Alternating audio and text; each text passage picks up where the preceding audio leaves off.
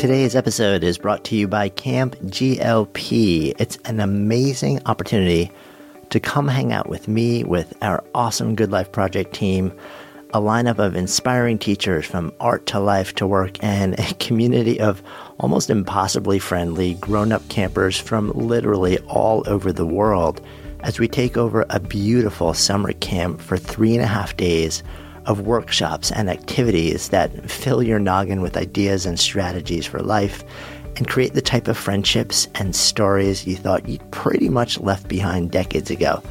It's all happening at the end of August, just about 90 minutes from New York City, and more than half the spots are already gone. So be sure to grab your spot quickly. You can learn more at goodlifeproject.com/camp, or just go ahead and click the link in the show notes. On to our show. Hey there, it's Jonathan with today's Good Life Project riff. I'm fresh back from a bit of time out in the mountains in Western Canada. So back settling into New York, and I thought it might be fun to kind of go through and share a question from a listener and share my thoughts on that today. So this question came in, and I'm going to kind of paraphrase it a bit, but it came from a listener who is married in the middle years of his life and wants to have what he calls a fairly sustainable path for growth. And let me read sort of from this section on. He says, I have a fairly sustainable path for growth, the intersection and stepping into my continually changing better self, being more aligned with my true self. I would say this rocky road, in quotes, started as soon as I graduated from college and stepped into the, quote, real world. This might be more important for people in a different spot, but how do people do this without making big waves? Maybe there's a better path, and truth be told, I would like to make my future waves as gentle as possible. I think my family and peers deserve that. Would love your thoughts.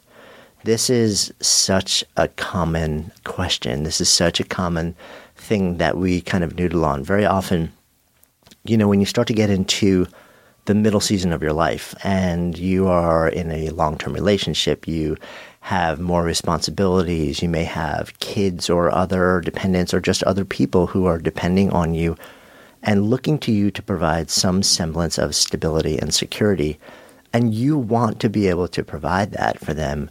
Yet at the same time, you want to continue to grow and to evolve, and you have this deep yearning to be fulfilled.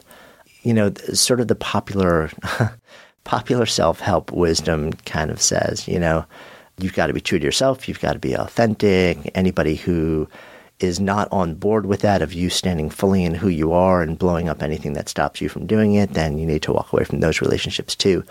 I've always found that that's just massively unrealistic for the vast majority of people.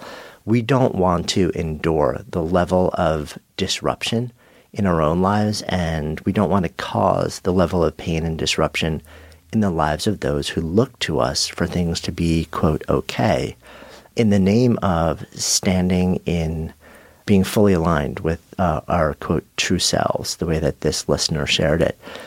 So most of us just choose not to rock the boat, and we choose to kind of, work and stand and contribute for the rest of our lives in silence in a way that we know deep down is massively misaligned with the essence of who we are.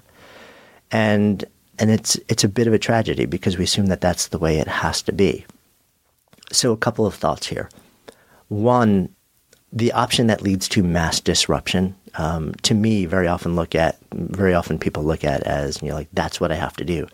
In my mind, when you reach a certain point in your life, that is actually something that may have to be done, but is often best considered as the last possible option after you've already explored other options that are, far less disruptive on a lot of levels. So what are those less disruptive things? Well, it starts by actually zooming the lens out a bit and really doing a bit of self-inquiry. So our listener used the phrase true self, being more aligned with the true self. Well, who is that person? What does that person look like? What is that person's strengths and values and skills and gifts and beliefs? What are the things that spark you? Those are, a lot of the things that go into really trying to figure out who is this true self, which is deep inside. And there is not a whole lot of academic process that's been offered. When we go to school for, undergrad, for postgrad stuff, for primary school, for high school, generally that's not a part of the curriculum. Self-discovery, character exploration is not a part of what we learn. And there's no conceivable way we can actually align the way that we live in the world and continue to grow and evolve if we don't actually know what we're aligning our actions to. So step one is actually to spend a bit of time really going deep into this. This is actually the reason why in the third part of my last book, How to Live a Good Life, under the section on the contribution bucket, the entire first half, all of the chapters are devoted to self-inquiry, into different exercises and different ideas that really invite you to take a look at yourself and to get a better sense of who you are, what you care about, what matters, what lights you up, what the primary elements of your character are. Because once you start to know that, then the world of how you continue to evolve, how you contribute to the world, build your living, your career in a way that is aligned with that true self, the massively disruptive option becomes not the only possible option. You start to see all sorts of other ways to do it. So the first way that I would say to take a look at is to look at the work that you're doing in the world right now and look for points of conflict with the sort of elements that you have identified as the core parts of yourself. And what we very often find is that work is not completely misaligned. It's very often aligned in a lot of levels, in a lot of ways, but very often there's one particular metric that we're looking at. Maybe it's values, maybe it's strengths, maybe it's skills, maybe it's, the sparks. And we realize that there's actually a lot of stuff which is really aligned, but there's one area where we're feeling a conflict. And doing that is really useful because it lets us back away from this thing that says, okay, so my job, my career, my business, the way I'm contributing to the world right now, it's not all bad. There's actually a lot of good in it. But there are small areas of conflict. And then rather than saying, oh, I need to blow this up or I need to walk away from it, I need to create bigger waves and a lot of disruption and pain, it gives us the ability to say, is there something that I can do that would be a lot less disruptive? Is there a shift that I can make that would resolve these conflicts and allow me to maybe change a bit what I'm doing, but stay where I am and avoid the sort of big, massive, painful shifts and keep my family okay and keep my peers okay and keep those who don't want to move through this mass disruption with me, allow them to have some sense of stability in their lives too. Very often what you find is there is a way to do that. There's an interesting story that actually it was an interview that I did when I was researching my first book. And I was talking to somebody who was very high up in an ad agency. And she realized that one of her primary strengths was a love of learning. The thing that lit her up was she loved learning. She loved growth. And she realized that she had reached a point in her agency where she was very high up, but there's only one person above her in her division, and that person was not moving and was not leaving for a really long time. So she figured, the only way to solve this problem was that she had stopped growing, she had stopped learning in this one agency. She was going to have to actually sort of blow up her career and completely leave the agency and find other work, potentially even leave the state where she was working. And rather than doing that, she kind of zoomed the lens out and she said, if I actually think about this, I love the agency, I love the people, I love the work, I love our clients, I love geographically where I am and the life that I've built around this, and I'm even good with my salary. The one conflict here is that learning and growth are massively important to my ability to be satisfied with what I'm doing, and the role that I'm playing in this company is no longer allowing me to get that. So what she did was she went to the executive committee and she proposed to them. She said, look, all these things, I love this, and this, but there's this conflict and I don't want to have to leave. But if I can't resolve this within the company, then I see no other way. So what I would propose instead is I would like to move into this other completely different division of the company. And it's something I haven't had a lot of experience at, but you know me, you know my ability to learn massively quickly, to manage, to lead, to grow, and to be able to operate at a really high level. And I will take on the burden of getting up to speed lightning fast if you'll let me essentially carve out this new position in a different place that will allow me so much more learning and growth. She had no idea. She was prepared for them to say, sorry, we can't do that. She left, and literally in a matter of minutes, they got back to her and said, of course, we would love to, we don't want to lose you. And that allowed her, instead of saying, okay, I have to completely disrupt everything I'm doing, it allowed her to make this really different, much subtler move that opened up a world of growth potential for her and resolved that one area of conflict without a whole lot of angst and a lot of disruption. Zooming the lens out from that, there's an approach to creating your job called job crafting, which is gaining in conversation these days, which talks about when you're unsatisfied with what you're doing, before just completely blowing everything up and taking the massively disruptive option, take a look at what you're doing and ask, is there some way I can do this job differently? Can I make small changes? Can I go beyond what is in the job description to make this a much happier place for me to be, and at the same time contribute in a different way?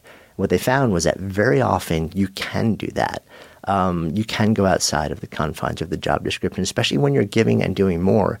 And even though it's not something you may be immediately compensated for, you tend to experience your job, the way you contribute to the world, in a far more meaningful and purposeful way. And that also tends to have the ripple effect of getting you recognized within an organization because you are lit up and you're exceeding expectations, and you tend to move up through an organization much more rapidly as well. So a lot of times you can take a look at where you are and say, well, what if I stayed? What if I, what's actually right here? What is well aligned? And where are the areas of conflict? And can I do something, or how can I resolve these areas of conflict with minimum disruption? Now, sometimes you can do that. Very often you can if you take that approach. Other times you can't. Other times you do everything that you can, and you realize there is still such a high level of conflict that I can't resolve this. And it will require a bigger, more disruptive move. And at that point, then that becomes a deeper, longer-term process of conversation, both with you, of exploration, and a conversation with those who are looking to you and who lean on you and who rely on you and are building a life with you, to have those conversations and make the decisions jointly, because it doesn't just affect you. So one last thing that I want to make really clear here, which is that if you are in a situation where the nature of the culture or the work or the job or the social dynamic or the relationships is actually not just a nagging or unsatisfying or misaligned, but actually rises to the level of being physically or emotionally, psychologically harmful to you, then these rules change. It's important to understand that there may be situations in life and in work where to completely remove yourself from that situation will cause a substantial amount of disruption, and at the same time, the level of genuine pain or threat of danger requires that you actually make that move. So be intentional about that. You need to sort of zoom the lens out and discern. And if that is in fact the case, the rules change and your job becomes to remove yourself from that scenario. So I hope that's helpful for those of you who are sort of looking. And one final thought here is that, to me, there's this interesting blended path for a lot of people that so many discount, where you can actually keep a full-time gig and do so much of the growth work and the expression in your 5 to 9 and on the weekends. And what I'm finding increasingly in conversations with people, especially when you're sort of in the middle season of life, is that blended path can be an immensely satisfying approach to contributing to the world. So explore these things. A bunch of these ideas are in that last book, How to Live a Good Life, and see how they land with you.